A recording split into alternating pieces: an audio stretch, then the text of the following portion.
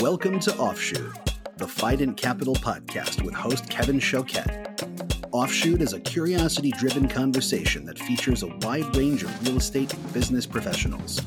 In each episode, we unpack the knowledge, vantage point, and domain expertise of our guests. Then we move beyond the facts and figures and dive into the personal habits and mindset which allow them to be high performers in their respective field.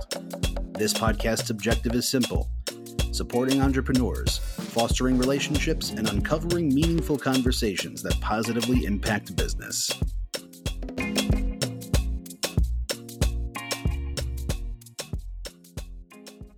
Welcome, everyone, to another episode of Offshoot. Today, I have the pleasure of hosting Ben Miller, the co-founder and CEO of Fundrise, on the podcast. Fundrise is a real estate, credit, and tech crowdfunding platform. It was founded in 2010 and launched in 2012, making it one of the pioneers in the crowdfunding space. Currently, Fundrise owns $7 billion worth of real estate and manages $3.3 billion in equity from over 400,000 investors and 2 million active users. Fundrise's mission is to simplify and make the investment into alternative asset classes accessible and cost-effective for traditional non-institutional investors. Ben Miller is a seasoned professional in the field. He comes from a real estate family and describes himself as a deal junky. However, he's transitioned from a narrow, real estate-centric, deal-focused perspective to lead a tech company that prioritizes process, specific segments of the real estate, and scalability. This distinction between being tech first and real estate second is something that many, including myself, may overlook. I believe this podcast will change your perspective. There's a lot in this one. Join us as we delve into a wide range of topics, including prioritizing the investor's interests, a fundamental principle for Fundrise. Later on in our conversation, we'll discuss how noble intentions often fail to overcome incentive structures, the inherent fragility of individual deals, and why building a diversified portfolio is a wiser approach for most investors. Opportunities for institutional investors in the current capital markets, such as the Yale Endowment, and how they might affect equity inflow into opportunity funds. Fundrise's innovative fee structure in their vertical integration of both fund companies and real estate operating firms, with neither entity taking a carrier. The rationale behind evergreen funds, and Ben's insight on managing duration and leverage risk in the face of macroeconomic changes.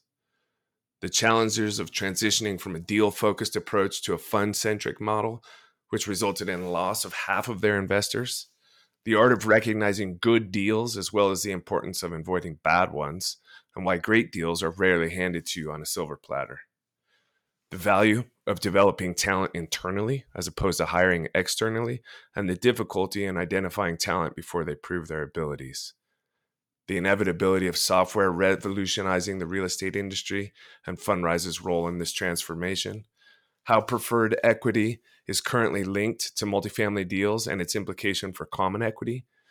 The influence of interest rate changes on the flow of capital into real estate and how this impacts real estate values.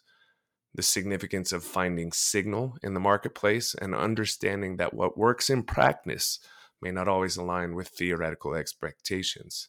The process involves going into the market, learning, and scaling. The certainty that AI will impact real estate, even if the exact mechanisms remain uncertain. The importance for leaders to refrain from transmitting their negative moods to their teams. And lastly, the value of determination, perseverance, and fulfilling one's responsibilities, along with the importance of taking time to recharge. I hope you enjoy the pod. Ben, welcome to the podcast. Thanks so much for joining me. Yeah, thanks for having me. I think it was Kelly Wren, Ballard Spar, that makes this connection possible. Yeah. Yep. He's a great lawyer. He's a good dude. I actually haven't had a lot of legal exposure to him, but skied with him a few times, and we have a lot of mutual friends. And he at one point thought it would make sense. So thank you for taking the time. I appreciate it. Yeah, my pleasure. Look, I'd say Fundrise is pretty well-known enterprise at this point. You guys have been around for 13 years or so, 11 years, I guess. But in your own words, can you just kind of tell me about Fundrise?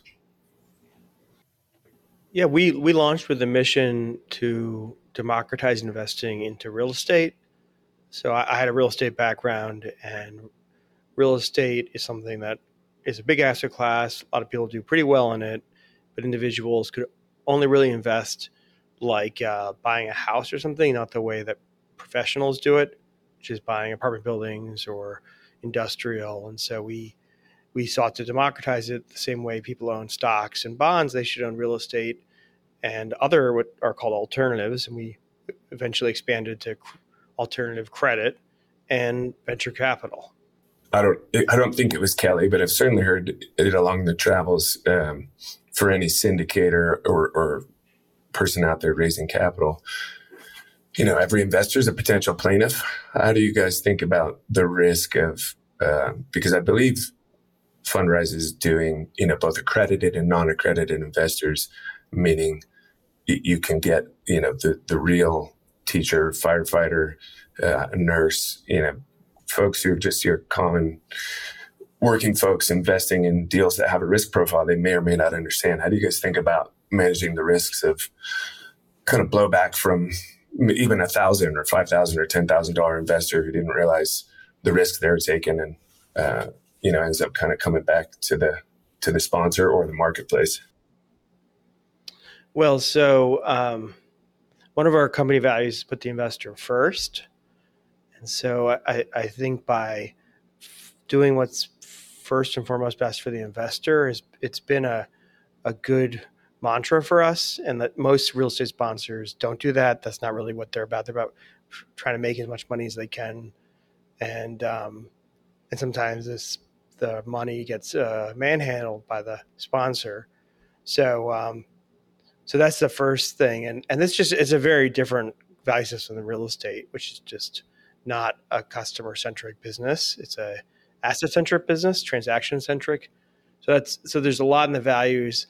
There's a lot in the diversification. People invest in highly diversified strategies rather than nobody can invest in a single deal.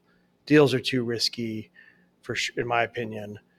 And so by having sort of very strong control over the whole real investment process, I think we've been able to manage money for the investor, and that's been how we should do right by them, sort of get the outcomes I think that they are looking for.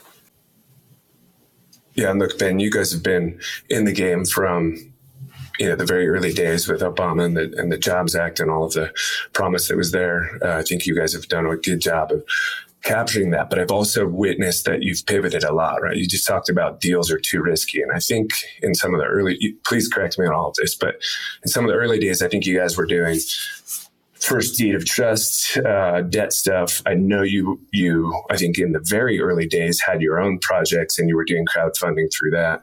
And then you have definitely transitioned over to, investing in fund vehicles, which is what you just mentioned. What's informed your guys' kind of trajectory change, the pivots that have been required as you've kind of come into the space and learned? Because I think there's been some pretty significant changes, right? Yeah, we definitely changed, and we learned a lot along the way. So I conceived of the idea in 2010, and it took me about a year to find an attorney who would help me figure out how to get it done from a regulatory point of view. And so we predate the Jobs Act. We actually possibly helped sort of birth the Jobs Act. Jobs Act comes after like what we're doing, and the SEC, the way we were able to do what we did is we went to the SEC, we went in the front door, met with them. So this is what we want to do. The SEC is like, okay, that sounds interesting. And we worked with them, and they learned a lot from us trying to do it.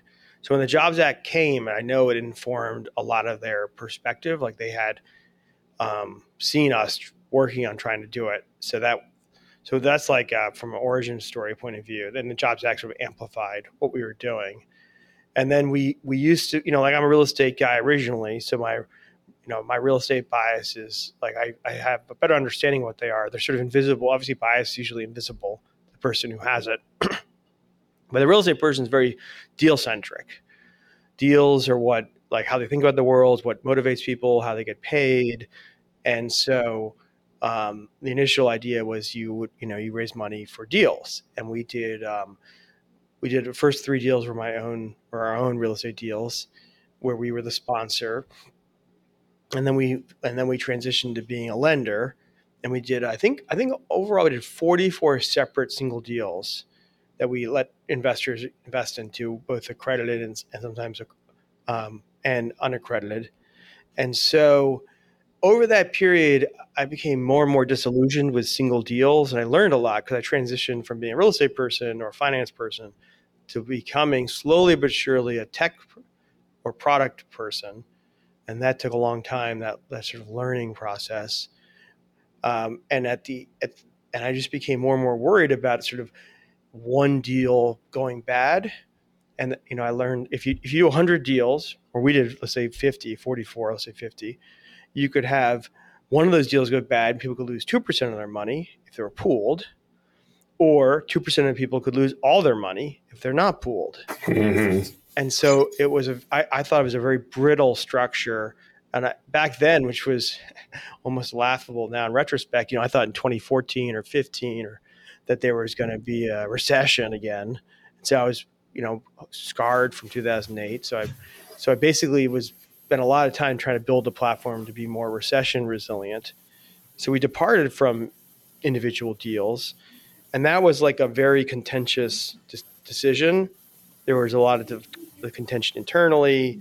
People thought that might be wrong, or they thought it was wrong. And then we lost half of our investors. Half of our investors said, no, we want to do deals. We like deals. So we lost a lot of customers in that process. But I'm really glad we did. And we moved to basically being into a fund or pooled strategy or a diversified investor. And that's been a giant advantage, especially now. And so the business model, as you guys pivot, and I don't know what it would have been on the first iteration where it's deal-centric, but as you become more of an asset manager, fund manager, mm-hmm. is your compensation and structure and incentives aligned with the same as any traditional, private equity allocator, where they're getting a couple percent on the assets under management and then some sort of a carry after a baseline return to the investors? Or how do you guys think about running that business, getting the oxygen that is revenue? Yeah. So we transitioned. We went from being really a sponsor to being a private equity fund manager, essentially allowing investors to invest in effectively real estate private equity, and then later, private credit, and then venture capital. And our model has been take regional real estate and our credit is a 1% asset management fee, so half of what is normal in real estate, and no carried interest. And so our fee structure is dramatically less than normal real estate, private equity real estate world. Yeah, I'm sure they all love that too, huh? Well, who are these guys doing this? People don't really our investor doesn't really understand. They look at it like, well, why are you so much higher than Vanguard's, 15 bips? Yeah. Vanguard is nothing like what we're doing, but that's so the individual customer doesn't appreciate the difference. And then the real estate industry doesn't really know. They think of 2 and 20 as normal. But that's where we were until 2019, 20. And then we actually vertically integrated and we took in-house the real estate part of the business too. And we launched real estate operating platforms where, rather than partnering with real estate companies, rather than joint venturing, which we were doing a lot of joint venture equity, we decided to vertically integrate and have our own real estate platforms. Right. Okay. So then are those operating companies paid and I don't mean to get overly, fine. But I'm a finance guy. I can't help myself. Mm-hmm. So the real estate opcos, if you will, are they doing single deals, or are they executing on broad strategies across multiple properties? Are there multiple real estate cos? How's that all look? So we formed, I think 3 or 4, I'm not sure I think how many sort of real estate operating platforms. We hired up. We ended up with about 100 people. So we ended up building out a fairly significant real estate operating platform. And each one has, we had a multifamily team, multifamily real estate operating platform team. industrial operating team that basically buys and manages industrial. Then we have a build for rent, which is our biggest. We launched build for rent in 2019.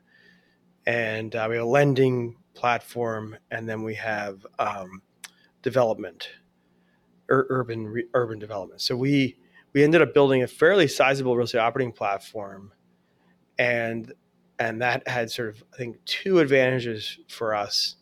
One is it gave us a lot more control over the real estate, and then two, the real estate sponsor, real estate operator, typically gets paid some fees plus carried interest or a promote of 20%, or you can vary over the hurdle. And we basically took that in house, kept the fees. We get paid sort of normal asset management and real estate fees, but no carried interest. So we have no carried interest at the fund level, no carried interest at the real estate level.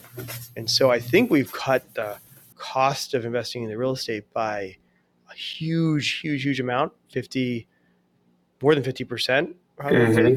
And that, I think, over time will start to have compounding higher returns than is normal for real estate investment. Well, look at the equivalent of the 12(1)(b) trailer for your mutual fund, and how people will say, like, hey, don't do mutual funds, go into the ETFs because over the duration, you're going to lose XYZ. I mean, that's a basis point conversation. You're talking about a 20% carry on the fund, and then maybe it's at least a 20% promote to the sponsor. Both of those gone, and your fees are below market on the fund company, and probably, I'm guessing, market on the real estate opcos. Yeah. A little bit of opportunity there for the investor. Yeah, they don't. I mean, most investors don't know anything about that kind of stuff, and so they don't see it and understand it yet. But I think we only really got to the sort of scale of it in the last couple of years, and then the market turned. So I think it's not going to be visible and appreciated by the market for a while, probably half a decade, or even 10 years from now, people look back and be like, wait a second, what's happening here? But it's not in the near term, fees aren't what matters. What matters is like capital markets and interest rates and cap rates. Yeah, all of which we'll get into. But then talk to me about what you said just a minute back, which is like the tech and product centric kind of mindset, and changing your vantage point away from kind of deal by deal real estate guy into building a platform and a consumable technology product. That seems like a huge shift, but then there's something underlying that. If you are investors, I'm a real estate guy, I'm a deal guy, right? So like, I'm going to be all about like, okay, what's the cap on cost, untrended cap on cost? How much leverage are you guys taking? What assumptions are going into your OPEX and your rent growth? What's the terminal cap rate? And kind of get to like, oh God, it seems like a good deal. Sounds like you're building a product to speak to a different market who doesn't yet appreciate the fact that you've ripped out all of these fees to give them something pretty unique. So like, how do you think about that tech, that product, and that marketing message to be successful on what sounds like a really novel strategy, candidly? Yeah. I mean, that was the kind of the most difficult part I had previously had, 12 or some years of experience in real estate and finance, blah, blah, blah. And then I went into tech I worked in tech briefly way back, but I was a business analyst, and I had to learn a lot. And actually learning and changing kind of what you're good at is that's been the biggest gift really of going into Fundrise, has been expanding my just my world, where I would have otherwise been a deal guy. I got to be something different, and that I think has been wonderful. And that was also a very hard learning curve. I tell people it wasn't the learning that was the hard part. It was the unlearning that was the hardest. Like a lot of the things in real estate that we take for as facts are not true in tech. And, it's unintuitive. So I had to unlearn a lot of things. And that was like, you sort of don't unlearn it at first. You get smacked in the face a lot on the way to finally actually get taught the lessons. and in the tech world, you call it product or product management, product development.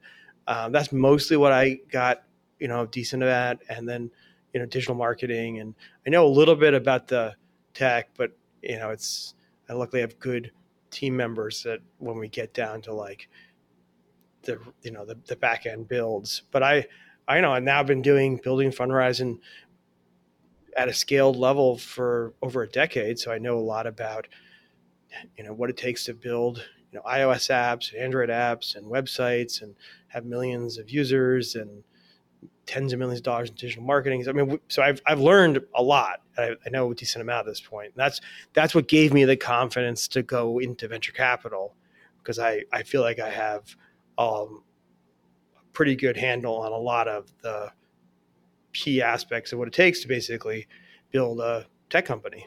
Mm-hmm. And we'll get into it's popularized, right? No. That was a concept we came up with way back when that we ended up mothballing. It was okay. What is the VC platform? Is that also just through Fundrise? It's through Fundrise. We have the Fundrise Innovation Fund, and that invests in mid to late stage tech companies. Okay. Private tech companies. The thing you just admitted to, if you will, like some of the hardest learning was the unlearning. Is there anything that you can think of that you particularly needed to be clubbed over the head multiple times to have it sink in? Yes. So many things. It's like embarrassing. But please share. I mean, so like the all the original deals we did were like pretty, I don't want to say extraordinary real estate deals, but definitely they weren't, garden style apartments in the suburbs. They weren't like boring real estate. They were like urban rejuvenation. They had like, this is a different era. So if you go back to like the 2010s, like it was about urban redevelopment, and we're buying these like investing and buying these really cool buildings in like Bushwick or LA Arts District or, H Street and kind of breathing new life into them. There was architecture and there was like city involvement. I mean, we did a project where like there was a TIF and there was a grant from the city, and Rahm Emanuel, who was mayor of Chicago at the time, was involved. It was a really complicated project. We just did all these really jewel box execution real estate deals. I mean, one of the ones we did was the World Trade Center bond offering with 3 World Trade Center, and we did just really special real estate deals because I thought that's what mattered because I'm a real estate guy originally. Mm-hmm. Turns out like that's not what matters. Total waste of time. Big mistake. It may have taken me literally 8 years to unlearn that. I just couldn't believe how little people who weren't in real estate cared about the real estate. That's fascinating. I can appreciate that. Right? You're like, wait, my target market doesn't care that we have beautiful architecture. Only I do. And then if I do, that's bad. Like you shouldn't do what you want to do. Basically, you become a servant to the customer, maybe nicely a steward, but mostly a servant. And whatever you want is irrelevant. It's irrelevant. And real estate people have a lot. Everybody has ego, but like real estate people like to do big deals with, shiny pictures and shiny names, and it's just none of that stuff matters to our customer. It's like, and those things end up getting overvalued by real estate people because that's just how real estate people think. Mm-hmm.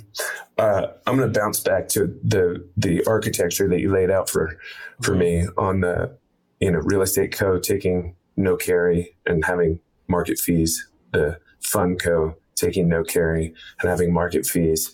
And if I marry that with what I think I'm hearing you say is like, hey, maybe we should do something that people understand and resonates with them.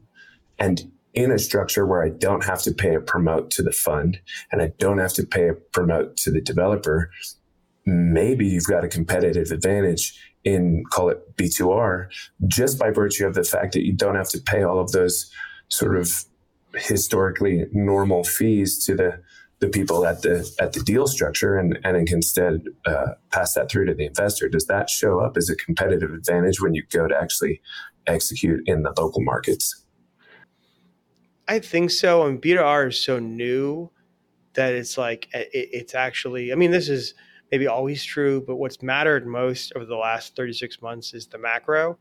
2020, it was all macro, it was all pandemic. 2021, it was all macro, it was all, stimulus. 2022, it was all macro, it was all interest rates. 2023, it's still interest rates. And like everything else is so secondary to that.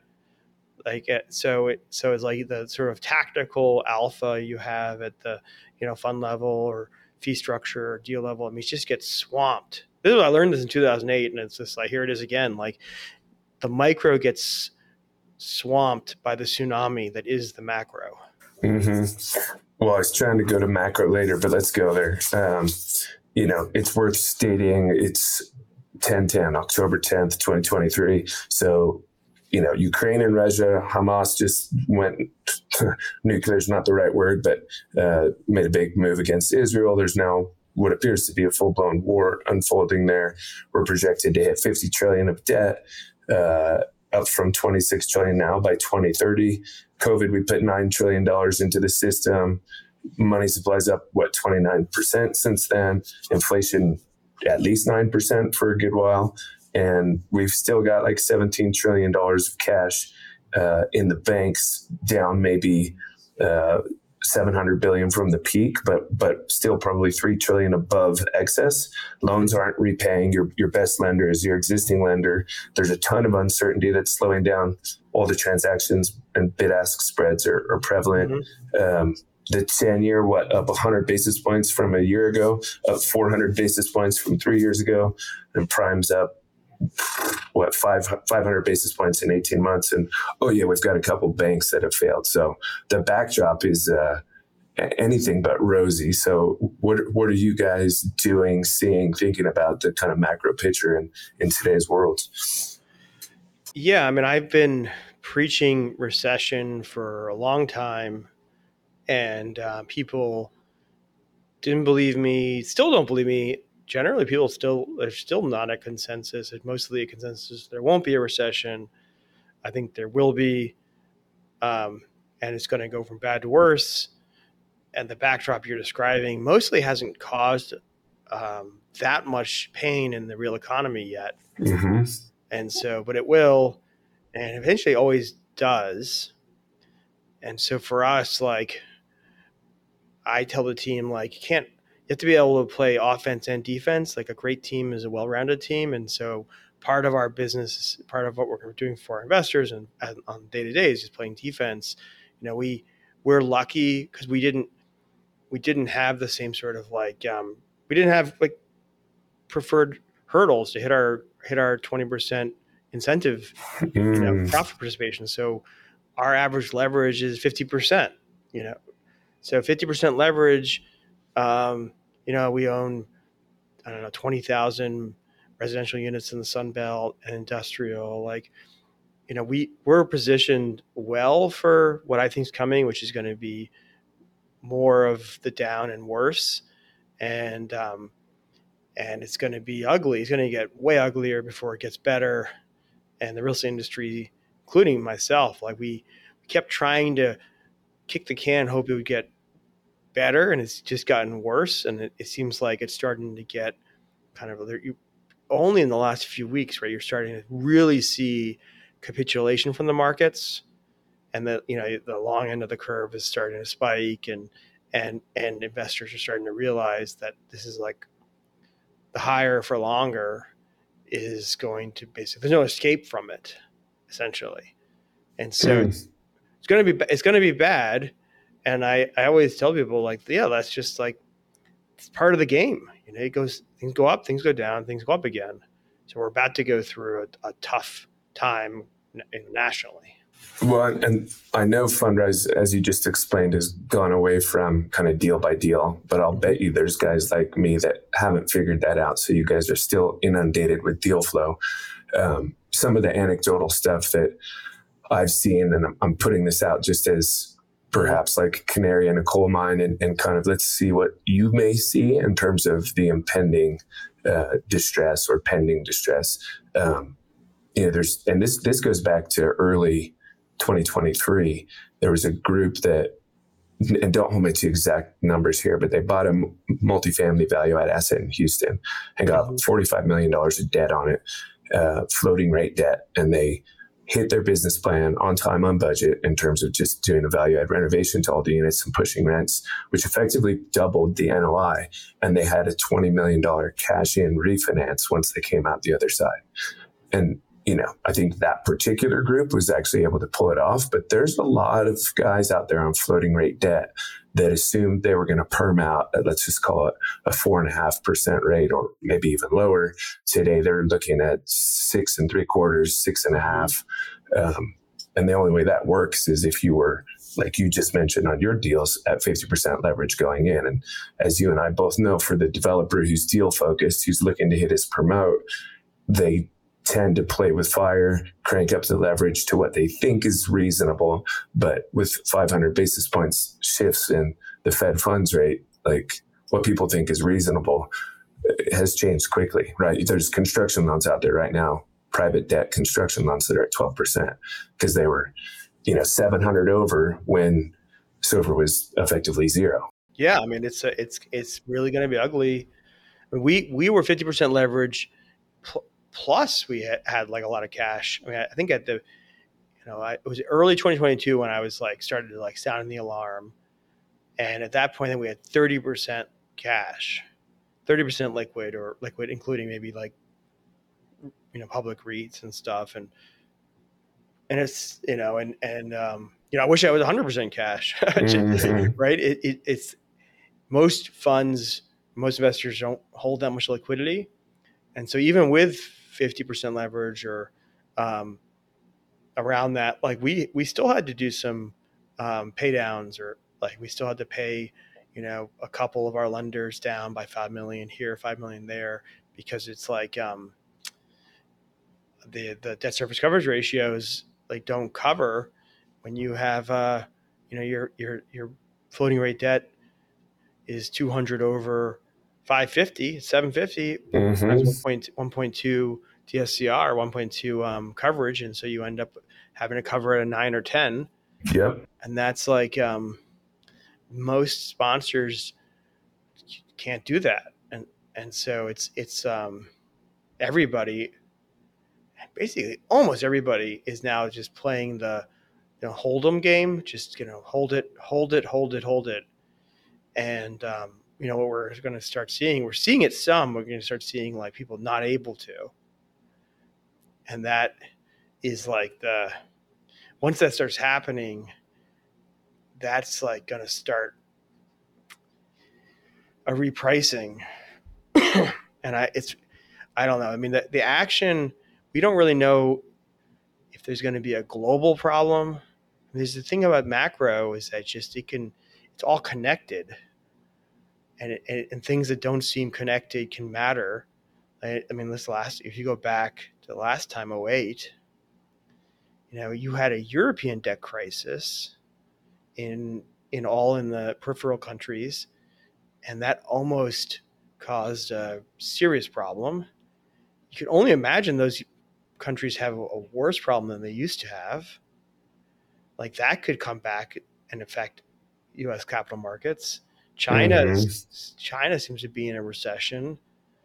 And so there's just so many factors out there that are negative.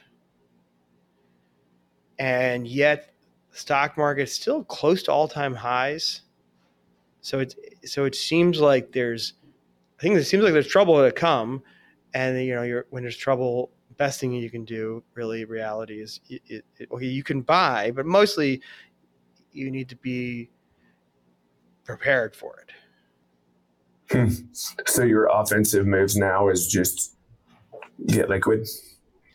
Yeah, staying liquid, getting liquid, and we're buying a little bit on the edges. We have a couple industrial deals closing in the year. We have some build for rent. We're still buying.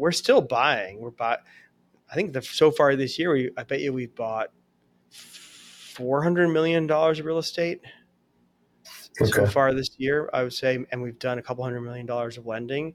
So $600 million of dollars out the door. That's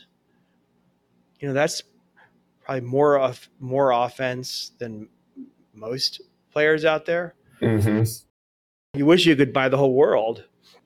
Mm-hmm. So anything specific that you guys are seeing? I mean, I get the thrust of what you're saying at the macro, in terms of, the move in the indices and floating rate borrowers and, a 9.5 debt yield, 10 debt yield, and the refinance not being feasible. And so you will see capitulation. And when you see capitulation, there'll be new comps that trend downward, and that can set off, negative feedback loop where valuations are dropping, which test new covenants, which force more liquidations, which sets new covenants. I get all that. Mm-hmm. Specific deals. Have you seen anything that you think's a really good anecdote for what's on the horizon? We've been doing a lot of lending into that. So people who need cash in. Perfect. Mm-hmm. So we've done, I don't know how many deals this year. I'm say bridge to bridge stuff. Well, mostly pref. So somebody has, let's see, I'm trying to think of deals we've done. They have a bank loan, and they basically need like 20% kind of like resizing, mm-hmm. pay down, whatever you want to call it, or just there's a gap in their capital stack. Yep. So we've done, I'm going to say like, I don't know if it's 6 or 10 of those deals, and where it's really good sponsor, really good deal, and there's a capital need. We filled it, and we've done that. And that's actually where we started in 2012, 13, 14. Is this pref. And I love, it's always multifamily pref. So we just do residential, multifamily, B2R, pref in that gap. And it's like, sponsors who come to us who we know say like, we've never done pref before. And they tell us, they mark up the term sheet. I'm like, well, let me know if you have somebody else who'll do that. Mm-hmm. I'm like, 60 days later, they come back to us. They're like, okay, I didn't know. They think pref, the sponsor thinks pref is like equity with a cap return. Mm-hmm. And pref these days is like a mezzanine loan.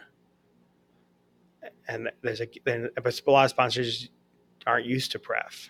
And are you saying making the distinction there in terms of your rights to cure and take control of the asset? Mm-hmm. Control, rights to step in, rights to pay down, rights to, basically protect your interests, because the sponsor, I have a pretty skeptical view of sponsors, essentially. Like most sponsors will do what they can get away with. And so, I always start with the sponsor, assuming they're going to do the worst thing they can do. Yeah. And then if they don't, I'm pleasantly surprised. Yeah. So there's two things that come up there. One, when you get into that position, and I'll stipulate that you're attaching it maybe 80% of the historic basis, and maybe it's a 14 or so coupon, mm-hmm. maybe all accrual, some current pay, and some accrual. Feel free to sharpen those up where I might be off. But what's left for the common equity? Is it basically converting into a hope note? Yeah. So typically, actually, these days you were attaching lower. I would say in the around 70.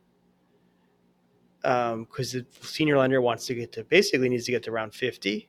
Mm-hmm. So maybe they're 55 or 50 or 45, and we're 20%. So we're going to 65 or 70 or 72 maybe. But it's like, and our sort of yield on cost, gosh, where would it be? I mean, I would say it was in the low 6s before, like a few months ago, when I thought that like values were in the mid 5s and we were in the low 6s, and now values are probably closer to 6, maybe. I mean, depends on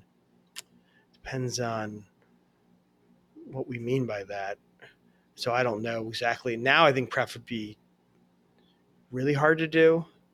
It's just everything is priced. The recent spike in long end of the curve is a killer, a real deal. Well, okay, let's stay with the first scenario, and then I'll start asking you about the long end of the curve and the relationship between cap rates and interest rates, because it's clear you're conversant in that. But say you attached at 72, and the common equity is behind you, and you're in, let's just say 14, and then they're paying their bank. If they got perm, they're 200 over the 10-year at whatever time they locked. If they're floating, they're maybe 300 over SOFR. So it's still kind of expensive down on the bottom. If you guys run that pro forma out and go, okay, we're going to liquidate, it's a 3-year deal or 5-year deal, coterminous with the senior. And you go, great, let's look at the pro forma terminal value, pay out the sales commissions and closing costs, pay out the debt, pay us and our accruals. What's left for the GP and his partners? Is there anything? It's funny though, because so that pref structure you're describing, that situation, we've done 87 pref checks into multifamily over the last 10 years. So, and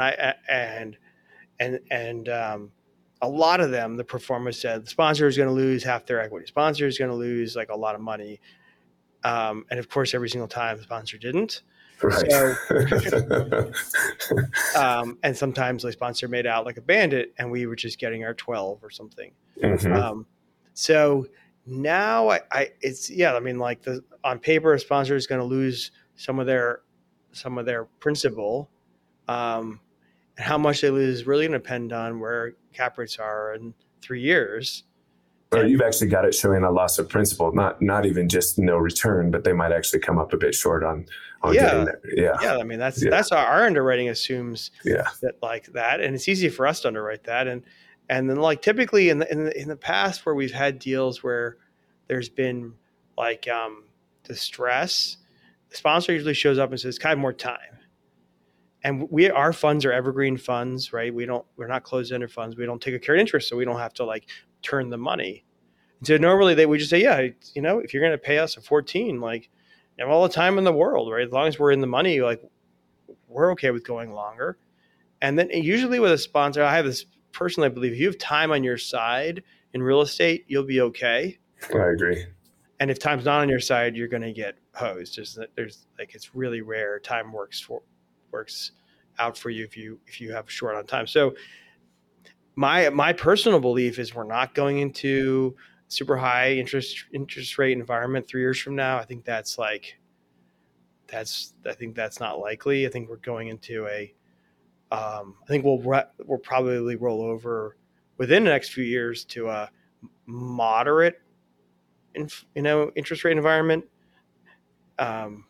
And so cap rates will be a 5.5 will seem like a fine cap rate. I don't think we're going to a world where cap rates are 6.5 in the long term. If we are, like, man, most of the real estate industry is going to see, I don't know, like bloodbath. I mean, just do the math. There's, let's say, $20 trillion of commercial real estate, including multifamily. And at 6.5 caps, that means that's $10 trillion in losses, something like that. Like half, 50% losses, maybe more. Because if like residential is 6.5, office is at like a double that. Right? And so office goes to zero. Office equity goes to zero, and half the. I mean, it's just $10 trillion in losses in real estate, like. And that's just real estate. I don't know how much you're in the private equity world and levered loan industry and go down the list. Like, there's lots of corporate debt. And so you're talking about such a huge amount of losses in the system that just drives a recession. And that recession will drive down interest rates again. That's why I just don't believe in the narrative that we're going to be in this environment, that interest rates stay, the treasury stay at 5 in the long term. That's just, to me, countries in such a recession at that point, because the federal debt and corporate debt, you can't. Country is not growing. It can't carry it. It can't carry it. It can't carry it. It's you're putting up like 12% of GDP to just do debt service. Yeah, and so that's a downturn, a recession. Yeah, and that's gonna. And then people say, well, that's stagflation. Then we have stagflation. Mm-hmm. And I don't think so, because I don't think the government's going to print any more money. I think you can't have stagflation if the government stops printing money. And then the question is, do they start printing money again? Mm-hmm. And that's where it's possible, but I don't think so. Yeah. Well, but go back to the cap rate conversation. And look, I'm no economist, and I'm certainly no expert. And if I've learned anything from, call it, just before 2020 until now, it's that I really don't know much. I mean, I for sure didn't see COVID spiking residential home values. I for sure didn't see the low mortgage rates actually supporting high home values currently, like even in an environment where rates are 7.5%, 8%, and you still see limited supply and relatively stable home prices. But, Peter Linneman's going to be on Willie Walker's webinar tomorrow. And I pretty much watch that one every time it comes out.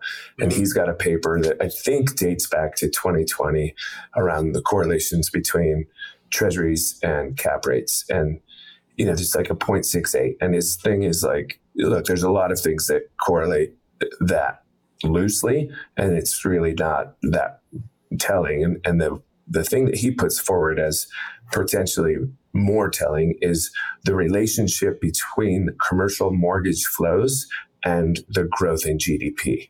And if commercial mortgage flows are exceeding the rate of growth, and it's likely the change in commercial mortgage flows versus the change in GDP, then you're going to see cap rate compression.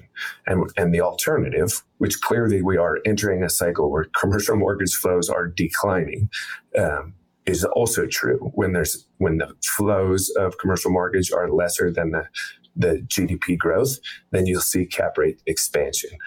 For him, it's all about flow of funds. And, you're on the side of the story where you're like, look, I'm low levered. I'm investing for value. I'm investing for duration.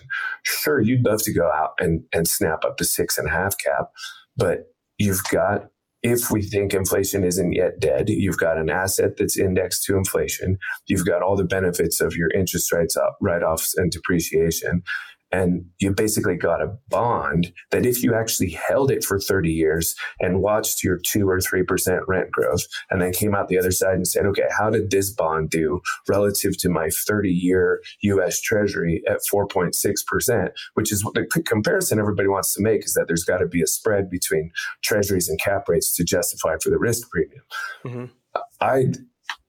That's kind of a long-winded thing here, but I'm not sure I buy it. I think that the market's pretty intelligent and pretty capable of going, I'm going to buy this because I know in 5 years, A, replacement cost is going to be way higher. B, my rents are going to be way higher. C, I expect rates are going to revert back down and I'm going to be able to improve my free flow cash. And, the market's pretty rational. I place a reasonable amount of equity in. Right now, we're doing 2 JV equity raises for multifamily development, which you can imagine is difficult. But I'm getting a ton of these guys who are like, hey, if the 10 years at 4.8, you need to be at a 6.8 cap on costs. And I can just tell you categorically, there are no 6.8 cap on costs, new developments in Southern California, unless somebody's basically paying you for the land and you're getting your labor and materials at some substantial discount because maybe you're vertically integrated or something like that. I don't know. That's a bit of a rant, but what are your thoughts around the relationship between cost of debt and cap rates? Do you think it's linear like some people do? Yes. Okay. Interesting. I think Linneman is selling what the industry wants to buy. And the industry's in denial. I love it. When he describes also a separate thing, which is I'm trying to remember the economist Minsky or something who talks about flow of funds, but essentially more debt causes prices to go up and it's a feedback loop, and less debt causes it to go down. That's a separate It's a separate problem and related, and both are happening right now. But yeah, I mean, it's if Treasury's at 5, nobody's buying real estate at less than 5, and they're probably wanting it to be at least 6. I mean, I don't know in a world if it's 7, but it's going to have huge effects on real estate pricing, and anybody who's saying otherwise is just, I don't know exactly why they would think that. I mean, it would make no sense. Well, so we can talk about the math of that, but the flow of funds is only part of the story. It's a huge part of the story, but the flow of funds is downstream of interest rates. Like, it's a result of higher interest rates or interest rate changes. Yes, that's 100% accurate, right? As the rates change, so do the flows. That's why everybody got these massive cash out refinances after COVID, right? The Treasury's at like 0.3. Oh, okay, let's go get a 40-year fixed rate loan from HUD. Oh, look, it's 118% of cost. Okay, cool, we'll take that. Yeah. So I mean, I think the real estate industry is not a good place to look because they're so biased by their sort of like their position, and so it's like they're basically selling their book or talking their book, and I think it's more likely that for some period, I mean, there are no such things as a 6.5 or 7 cap rate, and almost anywhere in America, that's not a real thing. That when the institutional investors saying that, what they're really saying is, I'm not going to do deals, but I'm not going to admit it. That's right. Thank you. That is exactly it. And that takes a while to figure out. Speaking of like being beat over the head enough times to figure out what's going on, for me, it's been, people give you all kinds of reasons that like your deal's no good. And it's really not that. They're just not trading right now. Yeah. And just to be sympathetic to them, because I have a little bit understand their seat too, is that like, they don't want to admit it either. They don't want to, if they told their entire team, whatever, take a big shop that's got hundreds of investment professionals, you told them, we're not doing deals for 2 years, right? That team would start to lose their mind. They would start freaking out. Everybody's actually better off pretending, even though it's not true. Like, that's on management. This is something I have almost 300 team members at Fundrise, and like, they hate being told bad news. They hate it. They really would rather me to just tell them everything is great, is great. Because whenever you tell them bad news, they want you then to tell them like the conclusion. Well, then how's it go? and like, what does it mean for me? And you're like, nobody knows what's going to happen. We're going to go through a period of serious turbulence, and people want to know the conclusion. If you can't go to the conclusion, then they just get upset, and you're just in a crisis. You're much better off carrying forward than fretting about it. That's interesting. You're putting a lot on the table, and I'm trying to cherry pick from the things that I think will fit the best.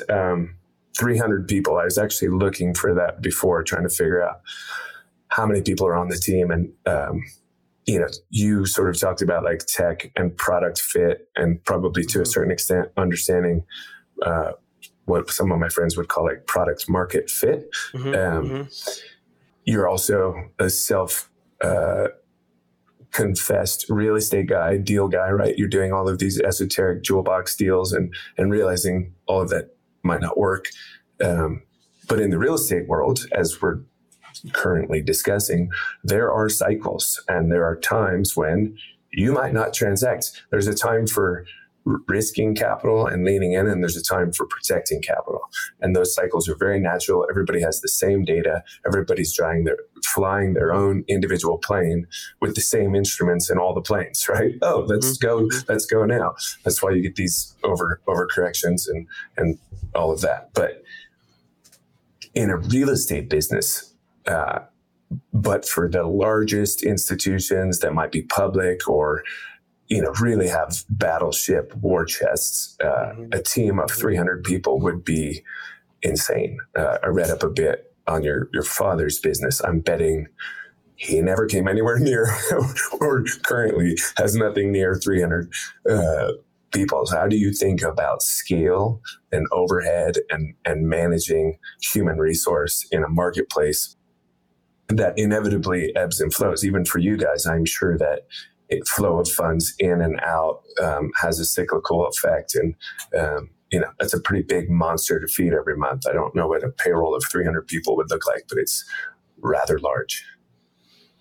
Yeah, we just have enough assets that we're close to break even. But this was something I learned or unlearned going from becoming a real estate person to a tech or product person was real estate people are not operators; they're transaction or deal people. So, a typical real estate operator, even if you're at a Starwood, I mean, you basically do deals. You might do 3 deals a year. You might do 2 deals a year. You might do 5 deals a year. But you're going to do some number of deals, and you'll have a deal team. And a deal team will have like a few people on it. 3 maybe.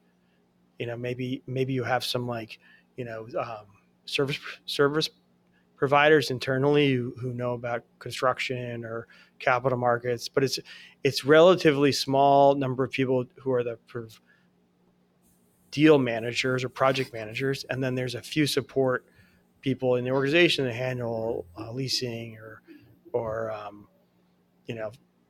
HR or finance, and so it's typically a 3 to 12 person shop. It's a small organization, and the way real estate people scale is it's more or less the same number of people, and instead of doing a $5 million deal, they do a $20 million deal, and then they do a $50 million deal, and then they do a $100 million deal, and you're Starwood and you want to be doing like $500 million deals, and so it's the exact same matrix or paradigm with just a bigger denominator, and that's how real estate people scale. And I saw that as flawed for a bunch of reasons. I mean, it's fine for them, but it's not a good fit for us. And if you look at companies like that make stuff, whether you're Intel or some other normal company that's public, like they're operating businesses and they have like a factory and they make they have people on the factory floor moving things along, and so it's a really different kind of management. And real estate people aren't typically not good at that, and they're heavily biased away from it, because what happens when you have scale with a tech company or any kind of companies, you have to focus on process. Yep. And the process becomes the most important thing. And the real estate guy will always sacrifice process for the deal. They will throw process out the window and design the deal, a bespoke or custom toolbox or, whatever it is, it's going to be deal driven. It's not going to be process driven. That's completely crazy, a real estate person. And so they're bad at operating things and management. It's just both by temperament and by training, and then ultimately by how they prioritize their decision making. So that's a big difference, and I had to learn that. And people are process oriented, and then the kind of real estate we ended up doing as we scaled was real estate that was where process mattered more. That's why we have multifamily and build for rent, because those are more process oriented, efficient, operating businesses, rather than big office buildings or, any kind of big complex deal is not going to be process driven. But if you're Invitation Homes, which you own whatever 100,000 homes, that's a process driven business. Hotels are a process driven business. And so it's a very different kind of organization. And so that's the kind of real estate we buy. And that's the kind of real estate platform we build. And that's that. And that's just one sort of more important point, is that software is good at process. Mm-hmm. So if you want to say, our main competitive advantage is we have ability to build software, then you want to go where that is useful. And it's useful in things like single family homes, multifamily, things like that. And if you know how much you've been inside the guts of a single family home operator, but they have, 100 times more software than a multifamily operator who basically doesn't have almost any. So, and not that like those single family platforms have very good software in the software world, but it's a joke compared to what Google's or those type of companies have built. So you have to have it. It's a process driven investment class. And so your whole thing here is by focusing on a scalable, process-driven product and strategy, and knowing that you're not going to abandon the strategy and the scale in favor of that boutique downtown LA arts district city council member on your side.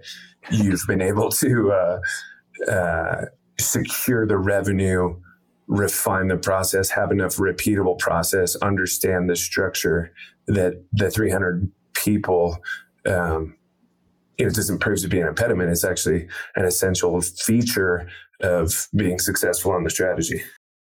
Right.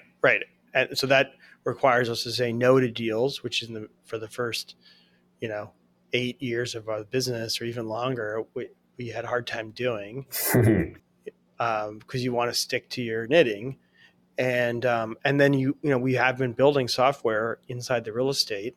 It's another reason why we vertically integrated is that the real estate industry just doesn't know anything about software. Almost nothing. And so if we want to build software that replaces people in the process, we have to do that by vertically integrating. You can't have, if I go to my JV partners that I still have from deals that we did 2017, and I say like, hey, the way you do this thing, I do it differently. And they're like, go away. So, but I think software, not the software is eating the world. It was going to eat real estate. I'm hoping to be the alligator. I want to be part of the consumption chain that eats up a lot of the inefficiencies that exist in the business. Well, that's interesting. Hang on. So now I'm hearing what you were saying before in a completely different way, right? No, I'm not taking a 20% carry. No, I'm not taking a promote on my real estate opco, and my fees are market over there and they're one half of what they are on the fund management side. Hey, everybody, come on in, because we're focused on a few strategies that we've developed repeatable process for. We've got a competent team who knows how to do that. And oh, by the way, I've got a competitive advantage right out of the gate to get you at least a market level return by virtue of the fact that I've blown out all these fees. And as I scale, I'm going to just eat the whole thing. That's the tech playbook. Yeah. That's how, if you go look at Tesla, that's what they did. It's just Tesla, Netflix did that. They sort of get their foothold into a new industry, and then they go eat the whole thing up with software.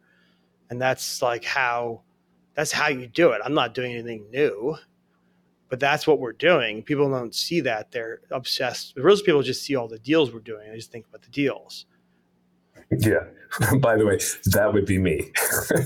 I am the guy you keep talking about, just sort of way more of a real estate mindset. I'm aware of all of the process stuff, and we use software just a little for Asana for our deal processes and Salesforce for managing CRMs and placement efforts and things like that, but nothing like what you're talking about. So talk to me about saying no, right? Like you were saying, like, okay, here, like, you stand up a platform like Fundrise, everybody's like, wow, these guys are great. And I can only imagine you just get overrun with like a million different transaction opportunities. I'm sure that still happens to this day. What has it taken to like develop the skill to just narrow the focus and know how much of the stuff that comes your way is just distraction? Oh, well, it's changed so much. I mean, you're talking about almost the whole cycle we just went through, right? From 2011 to now. And so it varied. I mean, where we ended up in the last, couple of years was like, we're gonna go out and buy what we want. Like, don't bring us transactions. It's wasting our time. Mm-hmm. Nobody brings you a good transaction. Mm-hmm. That's not how it works. I love that. Do you follow the real estate philosopher, the guy out of New York? Yeah, I know him. Yeah, he's funny. He's super funny. He's written a couple pieces in his newsletter. Like, you are never going to find another good deal. Like, it's not going to happen that way. You're going to make deals. You're going to create them, right? You're not going to go on CoStar and be like, oh, look, there's a good deal. Or go on LoopNet, there's a good deal. Or, to your point, just have somebody call you up and say, hey, I've got a really good deal. Yeah. I'm probably less jaded on that front because I'm that guy who calls you. But the point is well made. Finding the people, how are you doing that? How do you find, 8, 9, and 10 out of the 1 to 10 scale on your team? 300 people, like, ideally you want a world-class team, you have world-class people. What's your thought process around, avoiding the 2s, 3s, and 4s, maybe weeding out the 6s and 7s over time and ending up with a team of 8, 9, and 10 high performers? Yeah. I mean, that the way it's turned out, because I had a lot of theories and ended up with a conclusion, is that, we hired, over the last 10 plus years, we've hired 600 people, right? And there's only 300 people left. And then of the 300 people, there are it's the Pareto principle. Like, there's 80-20 and there's 20%, that's 60 people who are like just the most productive. And then of those 60 people, there's another 12 who are like 10x again. And so that Pareto principle is a real, or the 80-20 is a real fact. They call it power law in venture capital, but there's a bell curve. And what I've found is that, those 12 people or those 60 people, like, I didn't know, I was not good at predicting who they're going to be. Like, some of the people who I thought were going to be great ended up not being good, and people who I didn't even notice ended up being world-class. So it's like, ultimately I've come to the conclusion that it's only by execution that you really can know. And that the good talkers, right, the salespeople, like, that doesn't mean they're going to be good at anything else.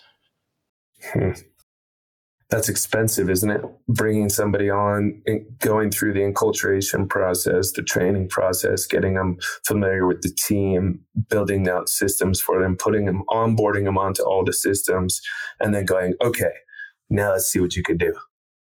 Yeah. I mean, maybe we got better at it. I was really bad. I mean, I was thinking back of how many, it was much worse hit ratio than it is now. But I also come to the conclusion it's much better growing people than trying to go buy people. Mm-hmm. So the people who are the best people here are people who really grew up. There's people here who started when they were 22 and they're 33 and they're just like superheroes now. And they were like kids. And so growing is, especially because the way we are, is so different than the real estate industry. People show up here from real estate shops and they're just obsessed with the deal. I'm like, don't tell me about the deal. Like, I already know the deal. It's a big waste of time.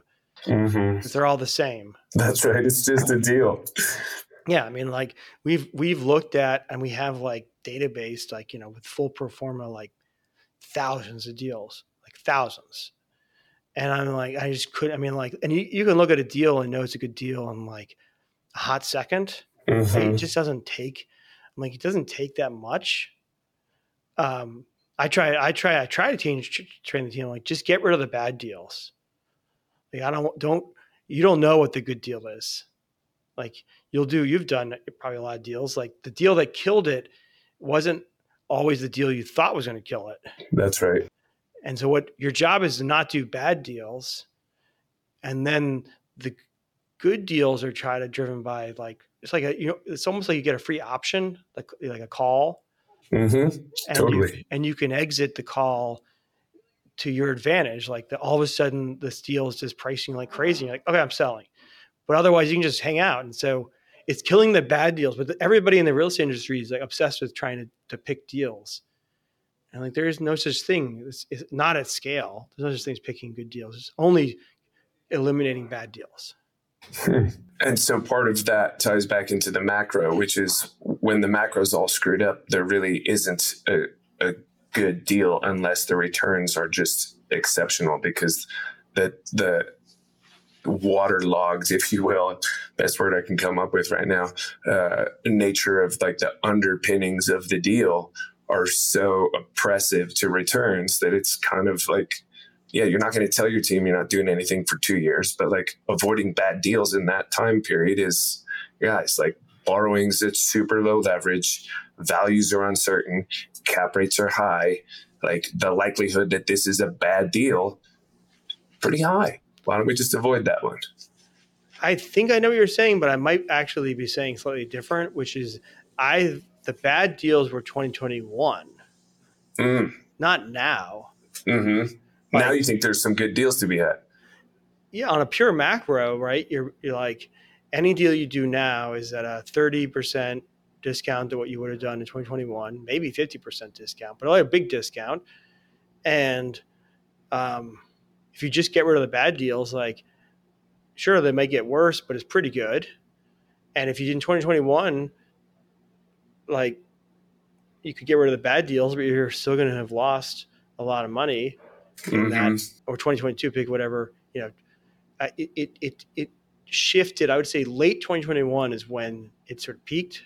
So to the macros, not to state the obvious, but you sell when it's high and you buy when it's low, and now it's low. But as you're seeing, there's nobody buying. There's no institutional money. All the smart money, they're supposed to be so smart, and I raise money from individuals, and they aren't as intelligent and sophisticated as the big money. And I'm watching the big money all lost. They all invested like crazy in 2021, and they're not investing now. So I don't believe they're smart. That's just like the story they have to tell to raise their LP capital. Yeah, that's interesting. So, but on the 30% discount, are you seeing that? And look, I'm very San Diego and West Coast centric in my worldview, just by virtue of where I spend my time. But we just saw 4.3 cap rate go out probably 6 weeks ago, and they bought the entity. So if you normalize for, they would have bought fee and got reassessed. It's probably a 4.6, and then another one just came through maybe 10 days ago, smaller deal, full value add rehab, and it sold, I think, at a 4.9 cap. Like we're still in this like, okay, massive supply imbalance, good jobs formation, good diversity of industry clusters, kind of inflection point for San Diego, I'd argue, moving towards like primary market status. I'm not seeing it, but like you've got a much more national sort of purview, and I take you at your word, but I just sort of have to ask to make it explicit. Are you guys seeing that like 30% drop off? Because I've heard it from other people as well. I mean, yeah. So I know exactly what you're talking about. Let me just re-articulate it. So what's happening? There are some buyers who are willing to pay in the cap rates in the 4s, or pay like not as low as it was in 2021, not as low, but like not as cheap as you would think. Right. And those buyers still in the market, they're like maybe 1 in 10 buyers are like that, and 9 in 10 are bottom feeders. But yes, I'm starting to see transactions available. So if they're paying in the mid 4s, I think you're starting to see transactions in the mid 5s and going north. So if you were going to say, okay, I'm just going to hang out until 2024, so I'm just going to like go on vacation for 3 months or 4 and then come back, like you're going to be able to buy in the high 5s, mid to high 5s, pretty regularly starting next year. And then institutional investors are not going to do it, by the way. They're going to say, well, we want high 6s, and then they won't transact. And there'll be some people who transact, but mostly when they can get the good deals, they're gonna be on the sidelines because they're waiting for consensus. They're a herd. They're a sheep. And so if we have some capital, I'm a buyer, and the high fives to low sixes, and I think that's for real. And then some. I think it's and even those prices, I think you can get better deals, and if you were in the credit markets, which is where we're more active. So the private credit in a market and that door is one I've wanted to open for a while, because you've referenced it a couple of times. I don't know for you if you're saying just private debt in the real estate space, or if you're talking about making private credit for operating companies. And then I also know you mentioned the innovation fund. Can you just tell me a little bit about those two sort of aspects of the company? Yeah, I mean, the two kinds of credit we like, we still like asset-backed credit, so that's my preference. And there's two ways you can get credit, right? You can get it direct, which is by being a direct lender, which is what we do. And we do a lot of direct lending to multifamily, like pref in the 12 to 14%, 15% interest rates. And that's something we've done a lot of. As I said, we've done like 87 or 88 of those transactions. We've just done a lot. So we know that, and it's great. But it's the other place you can get it, which is a part of the real estate market. It's funny, the real estate people are obsessed with finance and capital markets, but they actually rarely operate inside capital markets. It's like opaque to them where their debt comes from, and a lot of debt comes from mutual funds and large insurance companies that are buyers of the paper that gets issued from their direct real estate. And so we've been on the buy side. They call it, it's a buy side versus the sell side. And you buy from investment banks like Goldman and Deutsche Bank and Nomura, and being on the buy side, super fascinating. We learned a lot by going. We started buying 14, 15 months ago. We started buying paper, and the credit markets were like broken. It kind of got better, and then that's probably getting worse again. But like you can get, I mean, now God knows we can get, but it was like 9, 10, 12, 14% yields on rated investment grade paper on the real estate deals. Like, if I take multifamily or take build for rent or take those things, right, where maybe I can buy it out of 5.5 or 6, and then I'm going to lever it at negative leverage. You can literally go in and get that same real estate asset at an attachment point of like 60% or 50% of your basis at like a 12% yield. That's through CLOs, or what's the vehicle that is pushing that to you guys? Typically it's it's not CLO. No, it's you may call it RMBS. I mean, it's basically okay. Mortgage-backed security. It's mortgage-backed security. Yeah. And so, I know, there's very few people in market who buy across all these types of things. Like, so we buy the multifamily buildings, and we also buy the paper, and you can just see, you're like, wait a second. Like we did a lot of SFR paper, and we were in there at like $100 a square foot, $120 a square foot so it's like 60% or 62% LTV, getting double digit yields. And I'm like, all day long. Yeah, wow. This is a lot easier. It's just and you guys are probably big enough that you could also lever that with your own lines of credit if you were so inclined. Yeah. I mean, we haven't levered it, but like at some point, if rates came down, you'd be able to lever that into like a high teens, return, maybe 20 current. Mm-hmm. Totally, 20 current. Yeah. And so that's why when you say like, like flows and interest rates, like, that's why you're an investor, or money generally is going to be there and not on the equity, because it's crazy to be on the equity if you can be in the debt at a higher return.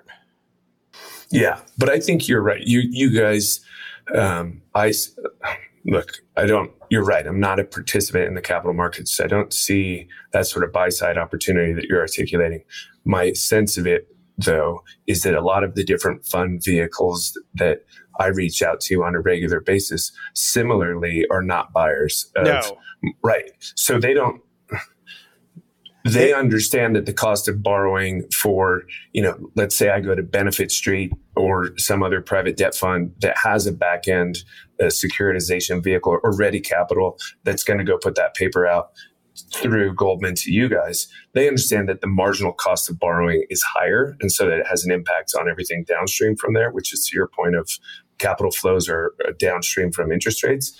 But they're not looking sort of risk, like they don't have a window on the left side going, well, here, I could do this LP equity deal and I can get a 1.7x and a 22 IRR, or I could lever up a 14% piece of paper that attaches at 62% LTV and get a 22 at 62 LTV with a little bit of leverage. Like, thankfully, that AB view isn't in those vehicles. Yeah. Because it's like the market structure is fragmented, and most people in the market are sitting in a piece of the fragmented part. They're not looking at the whole. There are some at the whole, and you'd have to go upstream. So in theory, like a CalPERS or maybe more like a Yale would be thinking about it that way. And they're thinking like, well, I'm not going to allocate to the real estate private equity fund because that actually doesn't look as good as allocating over here. And what's happening is these funds can't raise money, and then you can't get money for your JV deal. So it is happening, just happening further upstream from like multiple steps away from you. Yeah, that's interesting. That makes a ton of sense. I'm a little reluctant to bring this up because I know we've been going for a while, but I also know it's something that you're passionate about based on the pod I just listened to on your guys' show. Software eats the world, artificial intelligence, machine learning, pattern recognition was the way that you were speaking of it, and the computational powers of these algorithms to kind of take a whole bunch of noise and go, actually, that's A, that's B, that's C, and the leverage that's going to show up for us to be able to do things with like an efficiency that we don't even yet really comprehend. I mean, I keep going like it's fire, it's electricity, and then it's AI. Like, I think it's that big of a sort of tectonic shift. Take that wherever you want, but I know you got a lot to say about it. And if you want to be brief, that's fine. I understand it. But where do you see it impacting real estate? Where do you see it impacting Fundrise? Like, what's your crystal ball? Yeah. I think there's a few ways to touch on it. One is like, how's it affecting our investment strategy for our customer, how it affects Fundrise, how it affects real estate. So let me just do it in the quick order. So like most people don't get to invest in these companies, these tech companies, and that in the same way that you should be able to invest in real estate the way a professional does, you should be able to invest in tech the way professionals do. I think it's a very good asset class. It's a hard one to parse, just like it's hard to invest in good real estate. It's even harder to invest in good tech. But I think it is a good investment if you can do that. And so far we have been able to do that, which has been awesome. I think that defies the market expectations of who should be good at it.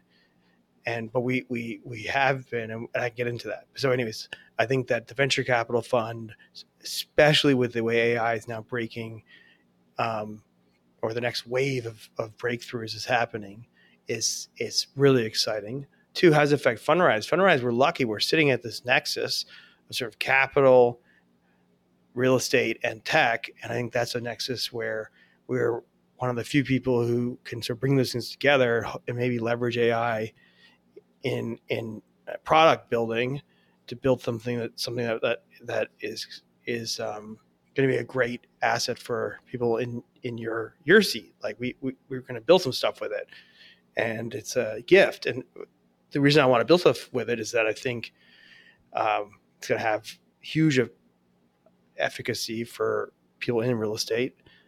it's going to make me a better tech investor because I'm actually building with the tech. And then it's going to have a huge effect on real estate, because real estate, as much as real estate people are not tech people, and they are not, if you look at what has been most of consequential of real estate, it's been basically the cycle, which is 2008 and now 2020 and now 23, and then tech. So work from home's destroying office, e-commerce destroyed retail, e-commerce built industrial, and AI is going to do something very significant to real estate. And we don't know exactly what it is yet, but the likely way to know is by being very close to it. So I'm staying very close to it. I think it's going to help me be a better real estate investor too. So there's all these things happening, and I get to be right in the middle of it. And that's such a gift. Yeah. Yeah, it's fantastic. I mean, it sounds like a super fun place to play, to be honest. So the innovation fund, are you guys going strategically, or do you have a mandate to try to get that sort of retail investor into tech that's also related to AI, or the apps that are going to be built on top of it? Yeah, I mean, and we have. I mean, we've already raised $100 million from, and that's, I don't know, 30,000 investors, something, so good number. And we've already invested in like some of the best private tech companies in the world. I mean, which is incredible. And I can name them, and you'll never heard of them, but like Databricks and DBT and some of these LLMs. We're actually getting into these companies that are underneath of all this tech. And that is insane that we got into them, and then our investors are getting into them because of that. So I think we're gonna. I mean, we did the thing that tech people told me, venture people told me I wouldn't be able to do, which is get access to the best companies. We invested in the best. I mean, if you look at the list of the top 10 best companies in the world, like I think we invested in like 3 to 5 of them already, nice. which is defies like market expectations. They sort of said I wouldn't be able to do that. And so, and then the thing about venture capital, which is true with all things, but venture capital particularly, is that it's winners keep winning. It's a virtuous cycle. The best companies are signals for the next company. Like, oh, you were in Databricks and DBT and Service Titan and Canva, then I'll take your money too. And so it's we leveled up. And then I think as we build with the AI, it's going to make us even more of a credible and I got you. You were able to allocate capital into winning companies, and that is a badge of credibility. So when you go to the next winning companies, they're like, hey, these guys know what they're doing. Look at the other companies they had some influence on. Yeah. I mean, it's just, I always hated when venture people did this, is they're like, look, I invested in Facebook. I'm a genius. Mm-hmm. Or you got lucky. Yeah, you got lucky. And I invested in these great companies, and I'm not a genius. I just got into them because it was, and I say it was obvious. It was obvious this is a great company. I'm not, you have to be a numbskull not to see that. It's just that because of my capital sources, I could be flexible in getting into them. I didn't have to do it the old-fashioned way, which basically is like inferior. I mean, the way that you can understand in real estate, if I'm like, oh, here's a great opportunity, I got to go raise this money. Oh, I have to go raise it from like institutional LPs. Well, good. I'll come back to me like a year or two from now, right? Totally.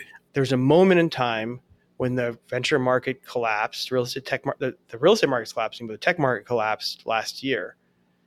And we showed up and we bought and we invested. And that was... I think amazing things happen when you have a flag in the air that says we have money. Yeah. I mean, we had to go get it. Nobody came to us. Nobody that was good. Yeah. But we did it. And that's like, people don't know because, these names aren't yet widely known. Like you never heard. And are those investors, this is a little self-serving question, but the people who have bought into, say, Databricks, whichever that is, and you're right, I don't know the name of that company. Are those now in the fund and you can buy shares in the fund, or? Yes. Okay. So if somebody who wants to get access to that and come into the fund now can still get access? Yes. We usually open up access for like once a month, and there can be a queue because we're trying to control the flow of funds. But there's a moment in time. It's still here, but it's the window's starting to close when there wasn't enough money in the tech space. That sort of the money went to the sidelines in tech, and it's starting to come off the sidelines, but it hasn't totally come off the sidelines yet. It's starting to, and putting aside like the crazy AI headlines, money is slow. It's a really, really funny. It's a slow, and then it has too much momentum. Right, it's slow to start, but then it gets too much momentum. So that's. And then we overshoot. Yeah. One, and right now we're overshooting real estate, and tech's more or less recovering. It's on the recovery. Like shift a little bit to the personal side. It definitely appears that you're a guy who lets the arrow fly, right? You're looking out in the marketplace, you see opportunity, and you're taking the shots. I think there's, some of these ideas of like analysis paralysis and just the whole idea of action versus thinking. From my perspective, just on this short conversation, it seems you're in motion. Like you guys were early movers in 2010, 2012. You've pivoted multiple times. You've recognized that, hey, if we could do this for real estate, we can do this for tech. Let's alleviate a lot of the friction. I wonder how that lands for you. Is it a native, natural thing, or do you have to sort of do something in order to just be in motion? Like how do you think about thought versus action and letting the arrow fly? I learned this the hard way, which is that you learn from doing. And so it's you go to market first, you learn, and then you scale. So it's you want to take limited risks in the beginning, but you want to do it by being in motion, as you said, or by. So one of those things, I love the saying, it works in practice, but not in theory. Like a lot of things are that way. Like Airbnb, was unintuitive, and Uber even was unintuitive, but it worked in practice. It's not in theory. And so, mostly you learn by being in the market and being close to the market, and then that's where you find signal in the market by listening, and then like some of the investments we made early, they're like small investments, and we hired this guy from a tech private equity fund. He's great, and he's like, "Should we make this investment or not?" And I'm like, "It's so small. It's an option to get in this company, and if the company is great, we're in. And if the company is not good, it's a rounding error." And so, portfolio theory, that's why the deal. Don't focus on the deal, focus on the whole. And so, and that's basically, so it's a combination of having a large perspective and having a perspective that's grounded in practice, not in the theory or the institutional biases that exist sort of away from the, blood sport in the field. What do you mean by that? Away from the blood sport in the field? I was with you until that last little. Well, because institutional investors are there, or most people are far from what's happening, literally on the ground. Especially if the more senior you get, the further away you get from what's happening, in the meeting, in the city where the deal is happening. Yes. And you want to be, I hate getting it secondhand, because I'm like, the thing that's important you didn't say, and the thing that everybody I don't believe is the thing you came away from the meeting with, right. The skill of listening. Yeah. That's something that seems to be, I think maybe it comes with age, but you really want to listen for what the problem the person's having on the other side. And if you hear that problem from multiple people, that's really interesting. I love the idea of finding signal in there too, right? That is the signal. Let's get in the market and find where there's a gap between where somebody is and where they want to be. And that's. Yeah, place you can step and in in. a big organization, like, 300 people, if you're at Blackstone or whatever, like it's actually really hard to, you're removed from the signal. You hear the signal from people who are like, you're 3 steps removed from the market. How much does Jamie Dimon, like, does he actually know? Because he's not actually in the meetings, right? Like the Fed is so freaking far away from the ground. And that's like, the more successful you are, the more they remove you from the ground. And it's just the worst. It takes away it's like you're trying to play music and you're just so far from the beat. That's a great analogy. That totally lands for me. Daily routines. I'm changing gears here a little bit, but for me, it's like if I can kind of get my day together, I might have a good day. And if I can have a bunch of good days, then I can move towards my vision of, what the year and 5 years and 10 years might look like.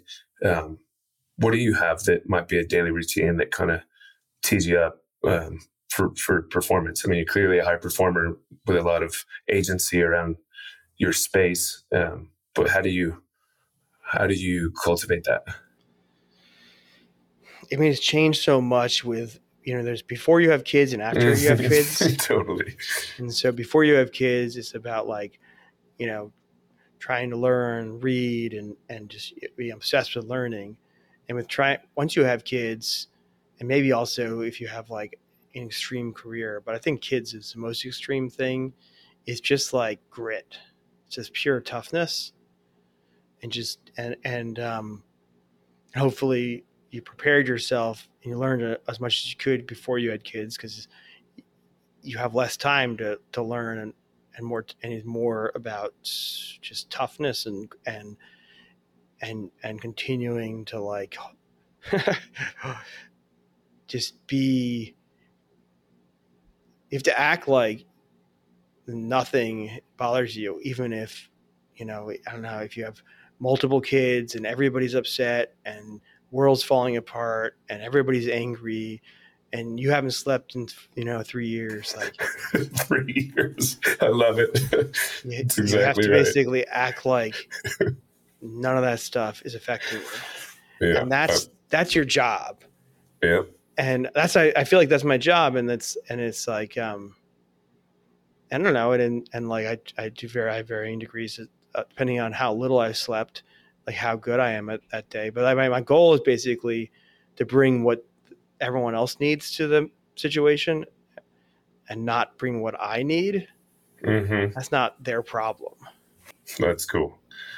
Bring what they need, and you can kind of fall second. Yeah, being second or third, and that's what good manager is, right? You bring what, or they call servant leadership, whatever. It's everybody first, and you second. If you have kids, like it's like you're like 10th. Mm-hmm. But there's also another side of that, which I think I can hear in the way you're speaking of it. It is a bit of a noble endeavor within the construct of the family, and like I'm laughing about the 3 years of no sleep because I get it. But like also a gift, right? You've used that word in some of the like being able to be at tech and real estate and capital, but also to be like, that's cool. Put another kid on my back. I haven't slept in 4 days. I got to go into this meeting, pitch this guy, see if we can pull in another 15 million. And oh yeah, don't forget we got to do this and this and this and this and this. Like it's also a pretty righteous thing. As difficult as it is, it's a pretty good channel, if you will. It can be righteous. I mean, it's one of I got really cynical for the first, like through the 2010s, because like the definition of cynicism is you don't expect people to operate honorably. Mm-hmm. And I say it slightly differently. I say rarely do people transcend their incentives. Totally. Your incentives are to do the deal. You're going to say it's a good deal. Your incentives are, you want the promotion, you're going to like sort of lean into it, and the incentives get the better. People's value system or beliefs align with their incentives, and that's not a coincidence. Like the incentives came first, not second, and that's such a depressing thing Now, I have seen people transcend their incentives, but it's extremely rare. And like I think that's the definition of being noble or righteous is to transcend incentives. And that's like, even when you're trying to, it can be invisible that you aren't fully succeeding. but I think that's a goal. But the path is the heart is being tough. It's like, being beaten down and keep getting back up.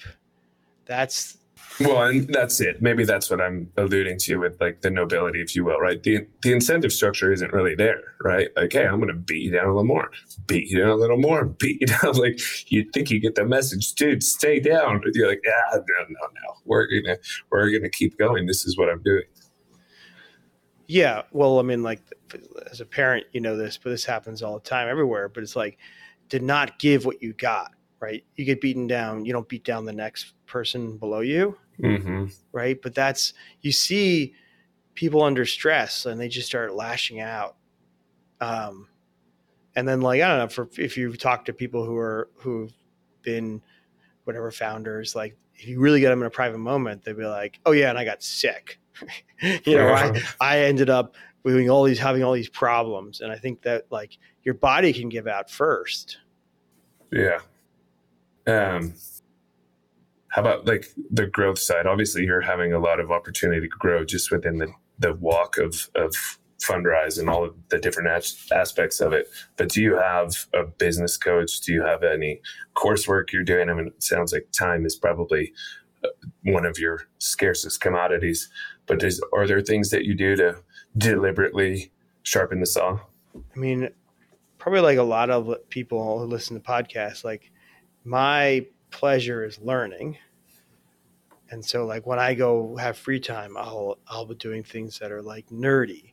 So, like, I've enjoyed learning about AI because I've enjoyed learning about like linear algebra and reading about transformers and trying to understand like the tech. And so I'm like, I feel like synthesis or getting broader is valuable, and I enjoy it. And I think a lot of people are trained to instead do the opposite, to specialize, to get narrower. And I think that is one way to be successful. But I think that there's another way is to go and have know many things. This is Isaiah Berlin. If he had this whole thing of the fox and the hedgehog, and the fox knows many things and the hedgehog knows one thing. And so, there's different approaches, but I really like seeing the patterns across many things. Yeah, you clearly have a knack for it. Message to entrepreneurs, like what's a message you send out to real estate or tech or capital, because you're kind of in all of it, entrepreneurs who might be on the deep scary part of the roller coaster or cresting and having the time of their life, or maybe just getting started. What kind of, if you will, words of wisdom might you pass on to fellow entrepreneurs on the journey?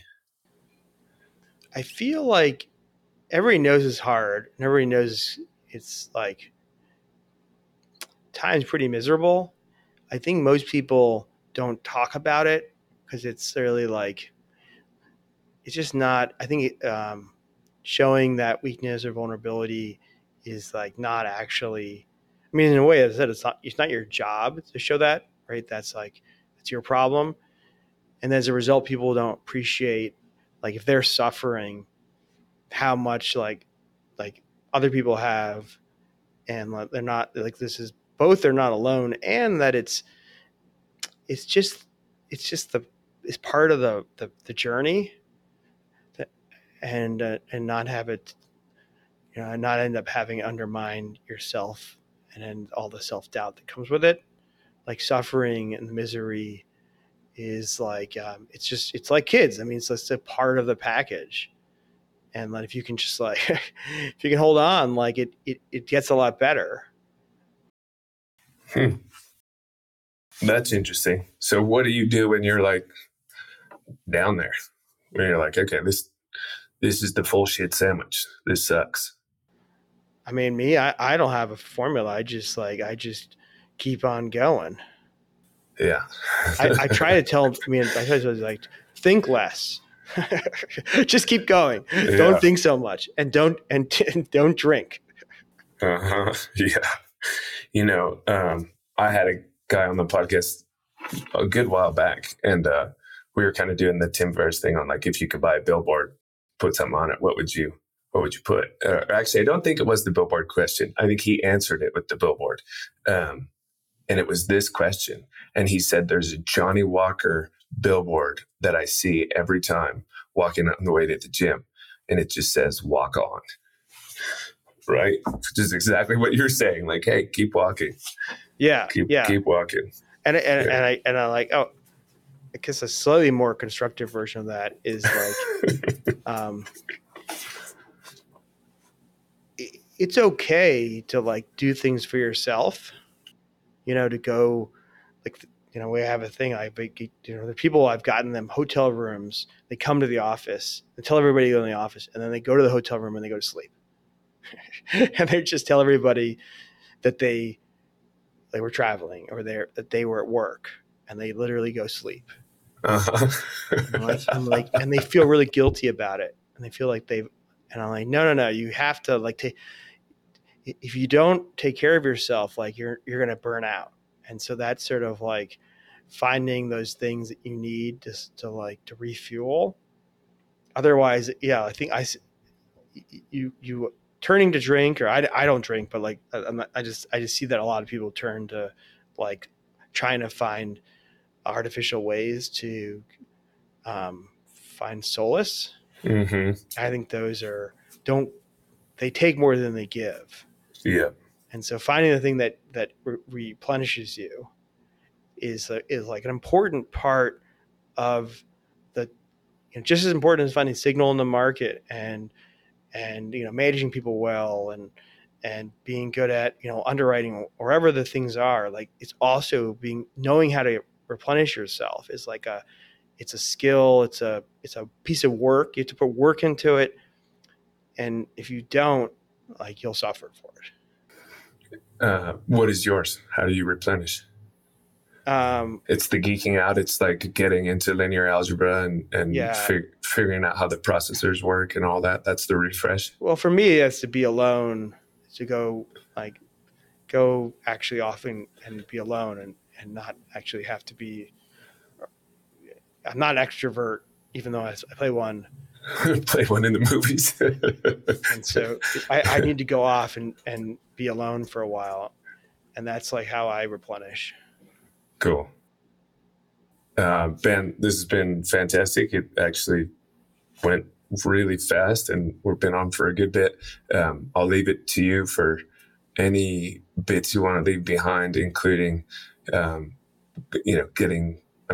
can Google Fundrise. You'll find they've got tons of content, but anything you want to put out there for, how people can get in touch with Fundrise, the platform, or anything at all. I'll leave it to you to kind of wrap it up. Well, I'm on Twitter at Ben Millerize and, fundrise.com. If you want to reach out to us, we're like super responsive. And then maybe I'll leave some podcast recommendations. If you want to if you want to learn about tech, there's a lot of good podcasts. One I love is called Acquired. I know those guys who are like the podcasters, Acquired. And you go listen to one about TSMC or on Sequoia, they do histories of companies, NVIDIA, and they're just absolutely awesome. And they really can give you background. So I think they're long. They're 4 or 5 hour podcasts, so they're super geeky. Dig it. But those are great podcasts if you're trying to broaden your knowledge. Sequoia Capital? Sequoia Capital. Yeah, but you have to go find the one that's the history of Sequoia. That history of Sequoia, Don Valentine, is such an awesome story. Ben, thanks for taking the time to talk with me. Thanks for sharing with all the listeners. Anybody who's listened to the end here, please take the time and go through your app and rate it and give any feedback. All that stuff is super welcome. Ben, again, thank you. Very much appreciate your time. Yeah, onward.